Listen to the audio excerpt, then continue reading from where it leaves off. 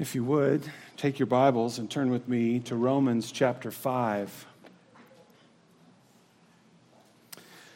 Thank you for worshiping the Lord with such passion. The byproduct of that is that you are singing to one another, that you are singing to me, that the truths that we are singing are affirmed as we hear each other declare it. Corporate worship is to be corporate so that we can encourage one another and strengthen one another and confirm what one another is singing and praying and thinking. So thank you for doing my heart so well with your singing. The passage we're going to be studying this morning is found in Romans chapter 5, and so I'll begin reading at verse 6. For while we were still helpless, at the right time, Christ died for the ungodly. For one will hardly die for a righteous man, though perhaps for the good man someone would dare even to die. But God demonstrates his own love toward us in that while we were yet sinners, Christ died for us. Much more than, having now been justified by his blood, we have been saved from the wrath of God through him. For if, while we were enemies, we were reconciled to God through the death of his Son, much more, having been reconciled, we shall be saved by his life. And not only this, but we also exult in God through our Lord Jesus Christ, through whom we have now received the reconciliation. Let's pray. Father, there are many of us here that are, as Micah prayed, struggling to bless the Lord with all our might and soul. We are lackadaisical in our praise. There is a lack of passion that we are feeling. Lord, there are others in this room that are struggling as they look at their own life and they look at their own sin and they are questioning their very salvation. There is a lack of assurance, which is a heavy burden. And what should give them joy and what should give them relief only seems to bring greater burden when they don't have it. Lord, wherever we fall in that, I would ask that this passage of Scripture would ignite our heart. It would speak to our heart and remind us of all that you did and what happened on the cross and who you came to save and how much you paid to accomplish that amazing work. Father, may it encourage our hearts. May it build up our souls. May we exalt in God. May we celebrate your goodness. And may there be great joy and may there be great peace that we experience because of the gospel message. We pray these things in Christ's name. Amen. As you walked in this morning, hopefully you grabbed the little container of the elements for our communion service that we will be participating in later in the service. You see, Paul gave us relatively clear direction on the fact that we should practice the Lord's table on a regular schedule. In 1 Corinthians chapter 11, verse 23, it said that the Lord Jesus, on the night in which he was betrayed, he took bread, and when he had given thanks, he broke it and said, "This is my body, which is for you. Do this in remembrance of me." In the same way, he also took the cup after supper, saying, "This cup is the new covenant in my blood. Do this as often as you drink it in remembrance of me. For as often as you eat this bread and drink the cup, you proclaim the Lord's death until he comes." There is a frequency, there is something that we do often, and in so doing, we are to remember and we are to proclaim the Lord's death. Our instruction as a church is to take the bread, which represents Christ's human body, broken for us, and the juice, which signifies his blood, poured out as a sacrifice for our sin, and to remember his death on the cross. He said that we are to do it often in remembrance. Some churches do it weekly, some do it monthly, some do it quarterly. I don't think the exact time is delineated in Scripture, but it is to be frequent, it is to be often. Both the Apostle Paul and the Apostle Peter continued to remind the readers of the gospel of Christ and all that he accomplished on the cross. Even after their salvation, he reminded them again and again and again and again of the cross. Paul wrote in 1 Corinthians chapter 15, verses 1 through 3, "Now I make known to you, brothers and sisters, the gospel which I preach to you, which you also received." So he is preaching the gospel presently, the very same gospel that they received in the past, "in which you stand, by which you are saved, if you hold firmly to the word which I preached to you, unless you believed in vain. For I handed down to you of first importance what I also received, that Christ died for our sins according to the Scriptures." The Apostle Paul continued to preach the gospel. He continued to preach the cross of Christ. Peter in 2 Peter chapter 1, verse 12 wrote, "Therefore, I will always be ready to remind you of these things, even though you already know them and have been established in the truth which is present with you. I consider it right, as long as I am in this earthly dwelling, to stir you up by way of reminder, knowing that the laying aside of my earthly dwelling is imminent, as also our Lord Jesus Christ has made clear to me, that I will also be diligent, that at any time after my departure you will be able to call these things to mind. I have reminded you, and I will continue to remind you, and then until the Lord takes me from this world, I will remind you, so that when I'm gone, you will remember." Phrases like "of first importance," "remind you," "by way of reminder," "call these things to mind," speak to the importance of the gospel, and that the need for hearing and remembering the gospel is not simply for unbelievers as the entryway into Christianity, but it is for the believer. It is for their soul. It is for their joy. It is for their righteousness. We have to remind ourselves of the gospel message regularly. But why is it so important for us as believers to remember? Did we not hear it? Did we not receive it? It's not a question for us if we believe in the reality and the significance of Calvary, and yet we are commanded to participate in this ordinance regularly and to call to mind the glories of the cross again and again and again. Why is it important for you and I to do this? Let's be frank. I'm not sure if this is actual bread.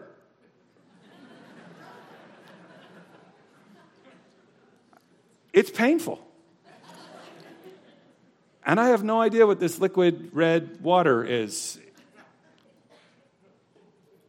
It seems so last century, doesn't it? What are we doing here? Why are we doing it?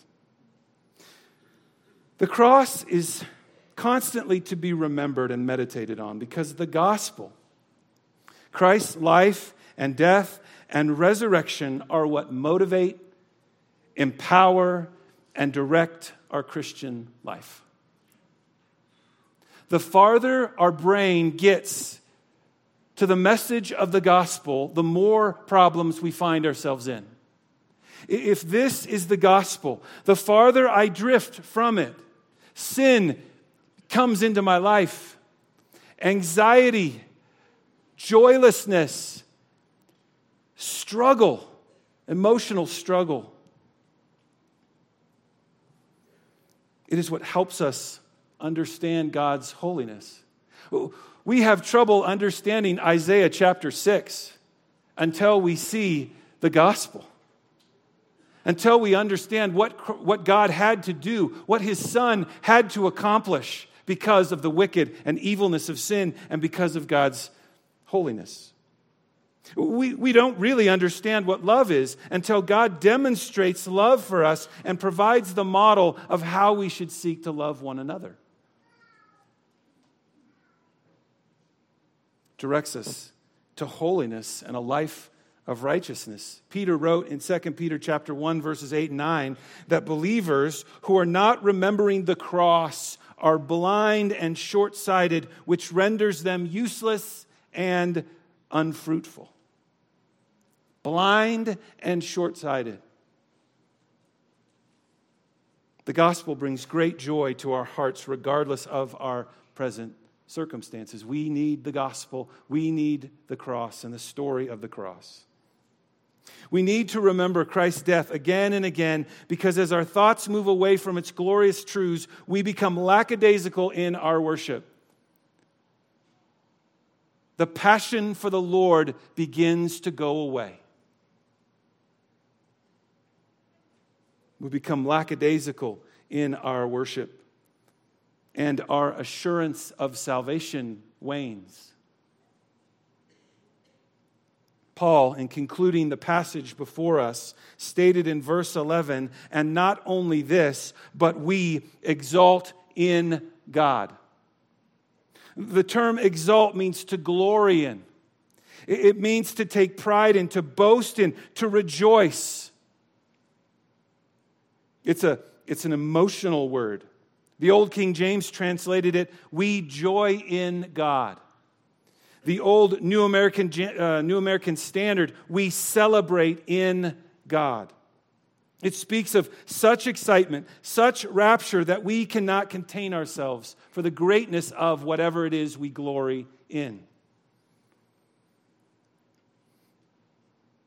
It is to see that thing held up high and that thing reverenced, cherished, acknowledged. What leads us to exalt? What leads us to rejoice? What leads us to celebrate? Well, verses 6 through 10 is the story of the cross, the message of the cross, the result of meditating, the result of preaching, the result of singing, the result of hearing the gospel is that we will exalt and celebrate and find joy in God because of what the gospel communicates. These truths played over and over in our minds, meditated on, sung, recited, preached, should create in us a celebratory spirit.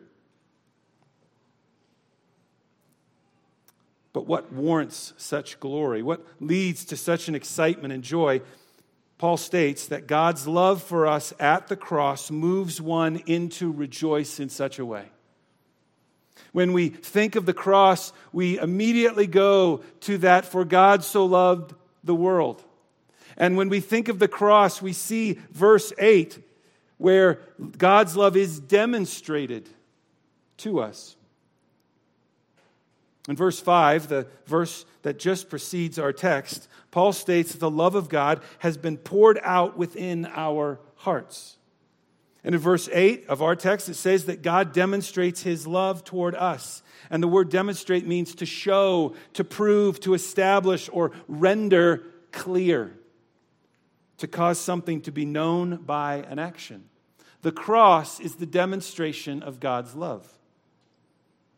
Paul wants us to know and experience even more deeply the truth of verse 5, that the love of God has been poured out within our hearts through the Holy Spirit who was given to us. And in verse 6 through 11, he is explaining further the truth of God's great love for us as sinners. He is showing why our hope does not disappoint in the first few verses of chapter 5. Why we have peace with God, first few verses of chapter 5. Why we have access into the Father's grace. Why we have joy in our trials. What anchors our hope is the outpouring of God's love. And it is seen in the story of the cross. Paul wrote this letter to the Romans to reveal God's sovereign plan for salvation. Paul's argument begins with declaring our guilt and that his wrath is justifiably set upon each and every one of us, both Jew and Gentile. That because of our rejection of his revelation and because of our sinful deeds, we are all guilty before God. But in Romans chapter 3, beginning in verse 21, the idea begins to shift from the bad news of the gospel to the good news of the gospel. That God's righteousness has been manifested, and that because of God's sending of his Son Jesus, and because of his life, death, and resurrection, we can find peace with God through the justification that comes from Jesus and is ours through faith in him. That yes, we are guilty, but there is a Savior, and that through that faith in that Savior, we can have peace with God. That we are not only free from eternal consequences of our sin and rebellion, but we can presently glory. We can presently celebrate. There is a present tense of our salvation that we can relish. Our passage is continuing to show just how our condition has changed. From one who has destined to death and destruction because of our sin to one who has been declared righteous and is the object of God's love. So as we look at God's demonstration, or his love demonstrated in this passage, I want us to see three truths that we are to remember as we think of Christ's work on the cross. As we take this bread and as we drink this juice, and we do so in remembrance of him, I would encourage you to remember these three things. Three truths to be remembered, which lead us to exalt, to glory, to rejoice, to celebrate. When you feel like your assurance is lacking, when you feel lackadaisical, remember these three things. Three truths that will lead us to love God more, to move us from duty to delight, and to have more confidence and assurance of our salvation. Our exaltation of God and our assurance of salvation begins when we, number one, remember what Christ accomplished on the cross. There is to be a remembrance of the narrative, absolutely. We need to go back to Matthew, Mark, Luke, and John, and we need to read the narrative of the cross. But we also need to remember the theological ramifications of that narrative. What did God accomplish when he died, or when he sent his Son to die on the cross? Well, in this paragraph, Paul describes the demonstration of God's love for us by using the same grammatical voice in three verbs. I'm sorry, there is a grammar lesson coming. Paul says that we were justified, that we were reconciled, and that we will be saved from the wrath of God. Each of these three acts are in the passive voice, meaning that they are actions done to us. The subject is not doing the verb is being done to the subject. We are justified. So we were justified. We were reconciled. We will be saved. Justification and reconciliation have already occurred in the past, and the saving is in reference to what will happen to us in the future. This is how he showed his love. All three happened because of something that Jesus did on our behalf, and not something that we did. Not something that we accomplished, not something that we did for ourselves. Each of these three actions are proof. They are evidences. There is a demonstration of God's love in each of these three. And all three of these are results of the working of Christ on the cross. All of these three are things we should remember as we drink and as we eat. Paul begins in verse 9 by stating that we have been justified by his blood. The Greek word translated justified is a forensic or legal term that speaks of pardon of guilt and the declaration of righteousness. Paul used the root of this word over 30 times in the book of Romans. Justification is more than simply an acquittal. It it is more than just a non-guilty verdict. It is a declaration of righteousness, and it is of full acceptance. God has not only declared us not guilty, but He has imputed His righteousness upon us when He reckoned Christ's righteousness to our account. So as God looks upon His Son in His perfection and says, "Here's my Son, who I am well pleased," not only are we no longer guilty, but we are looked upon with that same declaration. "This is my Son, who I am well pleased." When God sees us, He sees the righteousness of His Son. This goes back to the argument that Paul was making in Romans chapter 3, verses 24 through 4, verse 25. But in Romans chapter 4, verse 5, he says, "But to the one who does not work, but believes in Him who justifies the ungodly, his faith is credited as righteousness." Faith recognizes that Christ's death is the payment for all sins, so that not only are we forgiven of our sins, but we are also credited with a righteousness that is not our own, but is the righteousness of Jesus. We are declared to be righteous legally because in 2 Corinthians chapter 5, verse 21, God made Him who had no sin to be sin for us, so that in Him we might become what? The righteousness of God. This action is in the past tense, meaning that it is already done. The declaring has been declared.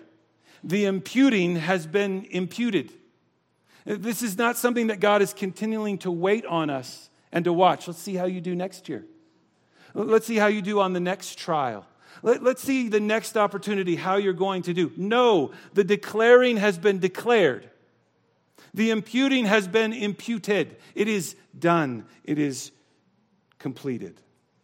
If we were to say that His ruling has been altered and to say that we are now guilty or we no longer are positionally righteous, it would require us to say or believe that God has gone against His word. It would be as if we were saying, "God, you're lying about that declaration, that imputation." He promises a past tense. But God also demonstrated His love by reconciling Himself. We see this both in verse 10 and 11. The word translated reconciliation or reconciled moves from the legal to the relational. It literally means to change or exchange, and it was originally a financial term. But when referring to persons, it meant to change from enmity to friendship.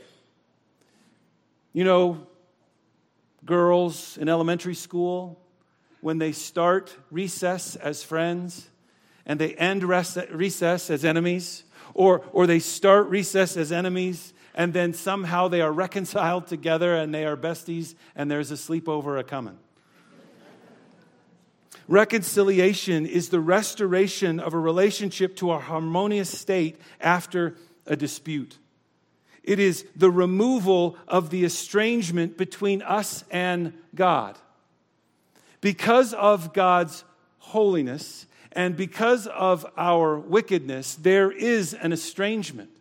Because of God's glorious will that He is seeking to accomplish, and because of our selfish will that we're seeking to accomplish, we are at odds with one another.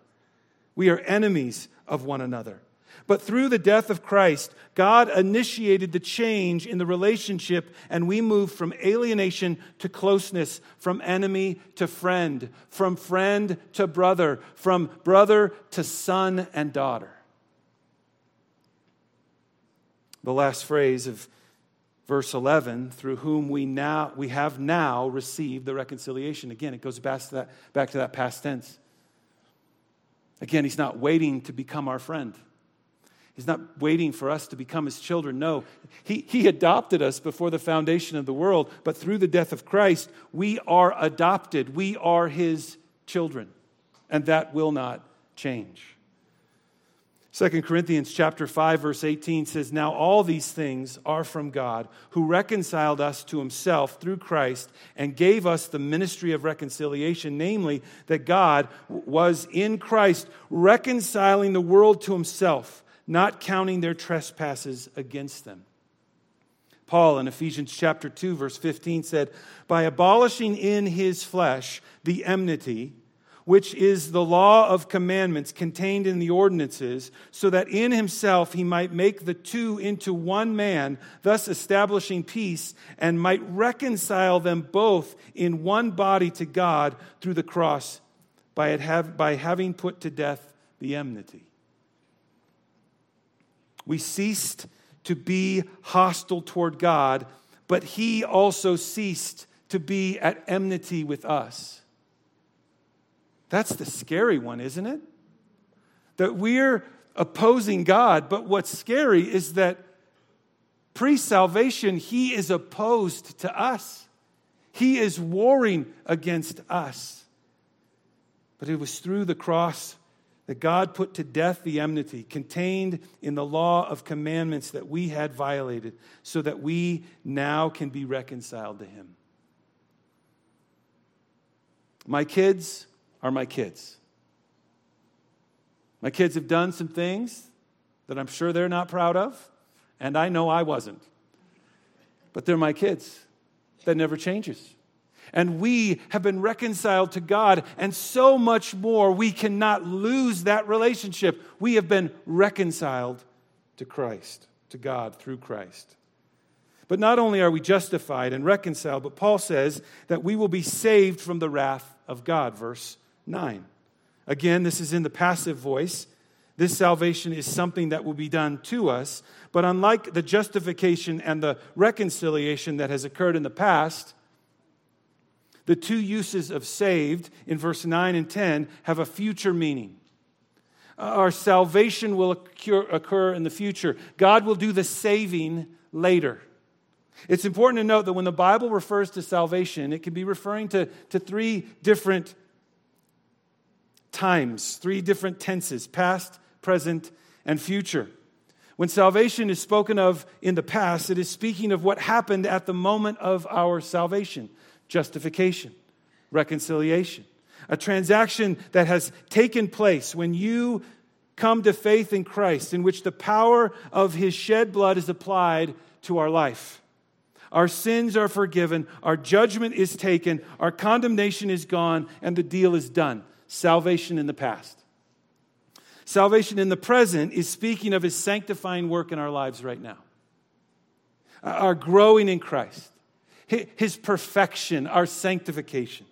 We are in the process of being saved from sin's power. We are growing into Christ's likeness, and he is saving us presently. 1 Corinthians 1:18 says, to us who are being saved, the cross is the power of God. But there's a third use of salvation in the Scripture, and that is the future. And that is what Romans is speaking of 7 out of the 8 times that it's used in this letter. It's looking at the future and the final deliverance that will be ours in the day of judgment. Being saved from eternal damnation. Being saved from hell. Paul says in Romans chapter 2, verse 5, but because of your stubbornness and unrepentant heart, you are storing up wrath for yourself in the day of wrath and the revelation of the righteousness or the righteous judgment of God. Looking forward into the corridors of time to that moment in which he is going to separate the sheep from the goats, where he's going to eternally punish the wicked. Now, there is a present manifestation of God's wrath against all ungodliness and unrighteousness of men, in which God gives them over to the consequences of their sins. Welcome to the United States of America. We see it clearly in Romans chapter 1, verse 18. And we are experiencing that now. But that is nothing.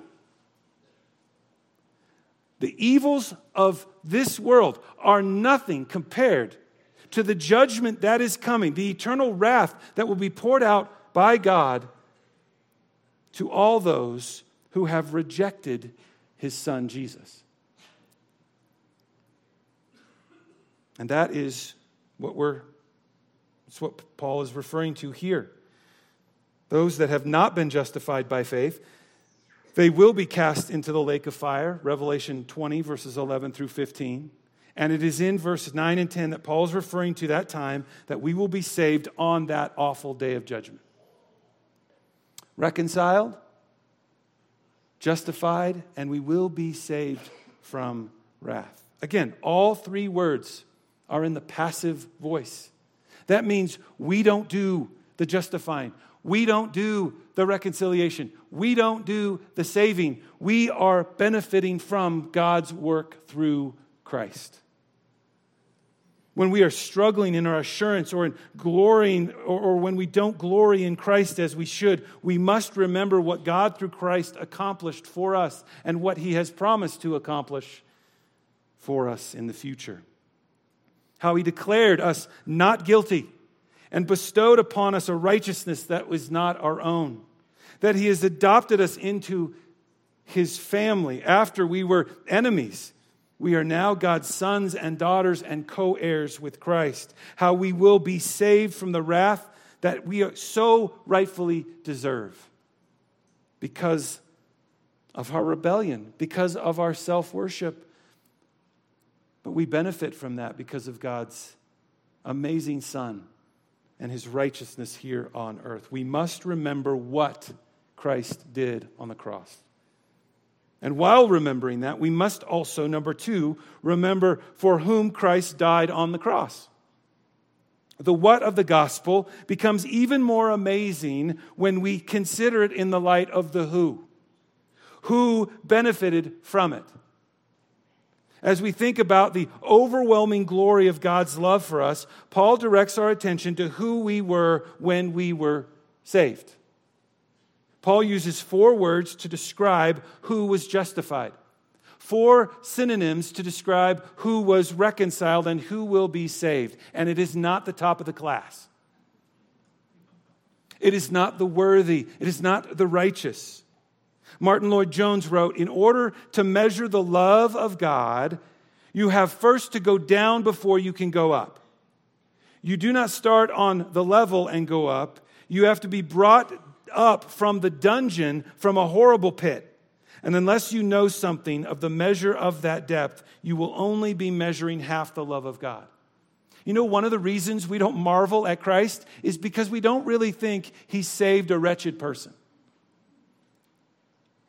Thank you for coming and giving me that extra push that I needed because I was a relatively good person. No, if we want to marvel and we want to wonder at the love of God, we need to recognize what the Bible says about you and me. The first term he uses to describe who He loved is, the term that he uses to describe is helpless. We see it in verse 6, while we were still helpless. The word means without strength, feeble, and sickly. It's the same word used by Paul in 1 Corinthians chapter 1, verse 27. But God has chosen the foolish things of the world to make the wise. God has chosen the weak things of the world to shame the things that are strong. It refers to one incapable of working out any righteousness for themselves and unable to do anything to save themselves. We were totally unable, totally unwilling to do anything to bring about that justification, that reconciliation. We were fine being enemies with God. We were fine being guilty, yet He initiated it. We were totally powerless to save ourselves. God did not love by justifying and reconciling and saving someone who was doing a great job and needed a little bit of help. No, He loved those who were helpless, who were feeble, unable, incompetent. The second word he uses, and he describes you and I, is the ungodly. Verse 6, Christ died for the ungodly. This takes us back to what Paul wrote in Romans chapter 1, verse 18.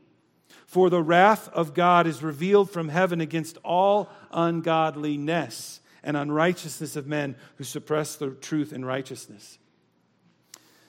The best way to describe ungodly is unlike God. I'm sure there's probably a better way, but I think that's the best. As we think about His character, as we think about His will, it is the very opposite of that. It is the opposite of holiness. It is the opposite of righteousness, the opposite of love and justice and mercy and grace. The word is used to describe those who live without regard for religious beliefs or practice. Paul is identifying that we were not saved based on how lovely we were or how much we reflected God. No, we reflected something quite opposite than what God is and who He is. And yet, it was that ungodly person that Christ died for. Number 3, or thirdly, Paul describes us as sinners. Verse 8, while we were yet sinners, Christ died for us. Sinners are those who practice wickedness, those who have missed the mark. Romans says that for all have missed the mark and fallen short of the glory of God. Same word in Romans 3:23 as we find here in Romans 5:8. While in the state of being sinners and violators of God's law, Jesus died for us. And finally, Paul used the word enemies to label us. Verse 10, for if while we were enemies, we were reconciled. And I think this is the strongest of the 4 terms. It means hated, hateful, and hostile. It speaks of someone who is at enmity with God and in opposition to Him. Before modern warfare, 2 armies would meet on a battlefield. One side would line up on this side and the other on this side. And they would march to one another to battle it out. And the picture here is that God is on this side and we were on that side. We are warring. We are at enmity. This is who He reconciled. It implies active hostility from our side as we seek to rebel against His will and authority in our lives, as we have set ourselves against God and His purposes, and as we seek to steal the glory that is due Him. But it also speaks of His hostility toward us, those that purpose the very opposite of what God wills and what God is. Remember what James 4, verses 4 through 6 says, you adulteresses, do you not know that friendship with the world is what? Hostility toward God. Therefore, whoever wishes to be a friend of the world makes himself an enemy of God. Or do you think that the Scripture speaks to no purpose? He jealously desires the Spirit which He has made to dwell in us, but He gives a greater grace. Therefore, it says that God is opposed to the proud, but gives grace to the humble. Yet God initiated His saving work while we were at enmity with Him, while we were warring against Him. These 4 words speak to the fact that His love is not, nor was it not, ever dependent on our worth or merit. We didn't deserve God's grace now, and as Pastor Micah mentioned in his prayer, we don't deserve God's grace then or now. We are still helpless. We are still ungodly. We are still sinners. We are still enemies in the practical sense of how we stage our life. Who would possibly love such a sinful and ugly group of people? The answer, Jesus. In fact, He died for only one type of person. That type of person, the ungodly sinner. None of us deserves what Jesus in His love did for us. God's gracious love for us is far, far higher than any example of human love, and that's Paul's point in verse 7. For one will hardly die for a righteous man, though perhaps for a good man someone would dare even to die. In other words, some would possibly base their love and willingness to sacrifice their lives on someone who's righteous or holy, but not Jesus. He came to seek and save the who? And He came to heal the sick. That's who Christ came to save. And as you are wallowing in your own sin and you're struggling with the assurance of salvation, you're going, there is no way that God could love me? Well, he loved you when you were a sinner. He loved you when you were an enemy. He loved you when you were ungodly. He loved you when you were helpless. And he still loves you because it wasn't you. It was him. Even now, as we imperfectly walk this Christian life, we are still needy. We don't perfectly reflect God. We break his laws and set ourselves and our wills against his, yet his mercy and love are more. When we struggle with assurance or we don't seem to glory in Christ, it is because our eyes are on who we are and what we've done rather than on him and what he has accomplished.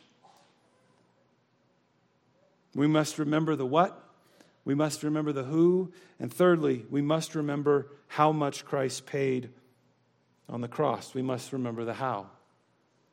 Christ accomplished all of this through his death on the cross.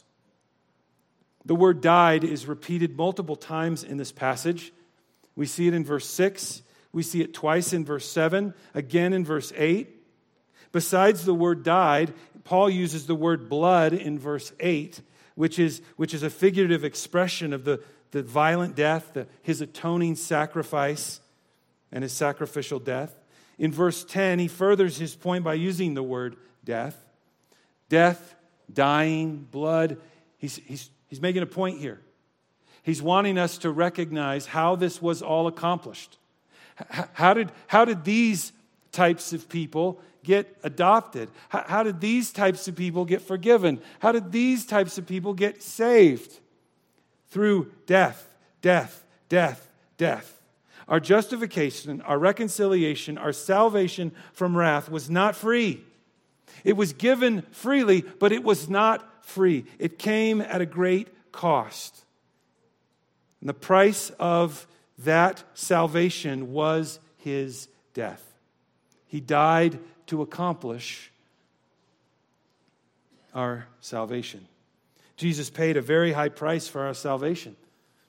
It's the price of his blood. In 1 Peter chapter 1, verse 18, it says, knowing that you were not redeemed with perishable things like silver or gold from your futile way of life, inherited from your forefathers, but with the precious blood as of a lamb, unblemished and spotless, the blood of Christ. In other words, Jesus didn't pay a small, insignificant price, one that he wouldn't mind if what he bought was lost or taken away from him.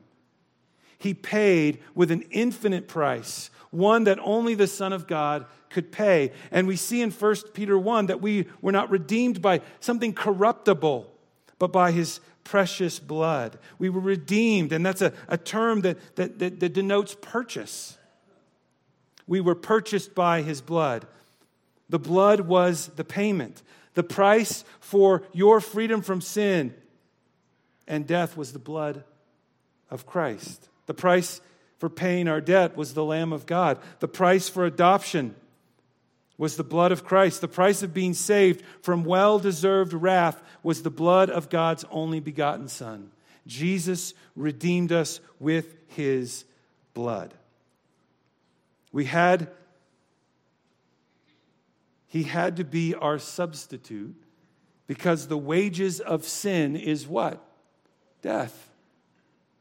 Jesus, as the justifier, had to bear the horrible wrath of God through death, so that God would fully be just in dealing with the wickedness of sin and fully be loving in the granting of forgiveness. What he purchased was with such a high price, he is not going to lose it. My wife and I, in the last few years, have left 2 items at a hotel when we left. One were a pair of flip-flops, and the other was someone's wedding ring. I'm not going to say who, but it wasn't mine. Which item do you think we went back to receive? The $4 Old Navy flip-flops or the wedding ring? The cost of the wedding ring drew our love and commitment to never letting it go. the cost of your justification, the cost of your reconciliation, the cost of your salvation is the very blood of Christ. He will never let you go. The fact that he paid so much reminds us why our hope of heaven will not disappoint. And what anchors that hope is the realization that God poured out his love upon us. As we conclude our time together in this passage and begin to look forward to our time around Christ's table, notice again what Paul says at the beginning of verse 11. And not only this, not only the future that you have, that God will save you from the wrath, and not only the past, what God has saved you, he justified you and he reconciled you, but we also exult now in God through our Lord Jesus Christ. Jesus' work on the cross impacted our past and our present and our future. The benefit of the cross is that we glory, we rejoice, we celebrate this amazing truth, this amazing doctrine. If you understand this truth, you've got to exult in God. If you don't understand or are not ruminating in this sweet truth, then you're probably lacking in salvation. That's probably the reason that you do not feel that enthusiasm of the Lord, is that you have walked away from the gospel. It has become that entryway to salvation, but not the necessity of those that are saved. Those who recognize that they've been justified by Christ's blood, reconciled to God through the death of his Son, and will be saved from God's wrath on the last day. When that is what is preached in our own heads, when that is what is sung by our own tongues, when that is what we talk about in our homes and with one another, then we will exult in God through the Lord Jesus Christ. So as we close, what have you and I been meditating on recently? Have we spent more time this week allowing us to think and wallow in the great wickedness of our sin, in the sin of our thoughts and our actions and our words, or in what he did and to whom he did it and how he accomplished it? Have we spent time marveling at the news that we are not just not guilty, but we are righteous? Have we spent time pondering the reality of hell and that the amazing realization that while we deserve to go there, we are saved from this fate? And have we spent time meditating on the marvelous doctrine found in the lyrics of that song, Jesus, Thank You? Your blood has washed away my sin. Jesus, thank you. The Father's wrath completely satisfied. Jesus, thank you. Once your enemy, now seated at your table. Jesus, thank you. And then the beginning of verse 2 says, by your perfect sacrifice, I've been brought near. Your enemy, you've made your friend. As we come to the table this morning, may we remember, may we meditate, may we ponder on the glorious truths of the cross. Let's pray. Father, thank you so much for this table that is before us. Thank you that as we meditate on the cross, as we sing verbally or we sing internally the words of the songs, that we would remember and declare your Son's death until he comes. Father, may we be renewed in our appreciation of all that has happened. May we remember just who we are and who you came to save. May we remember that we are innocent, declared innocent. We are given a new righteousness. We are seated at your table.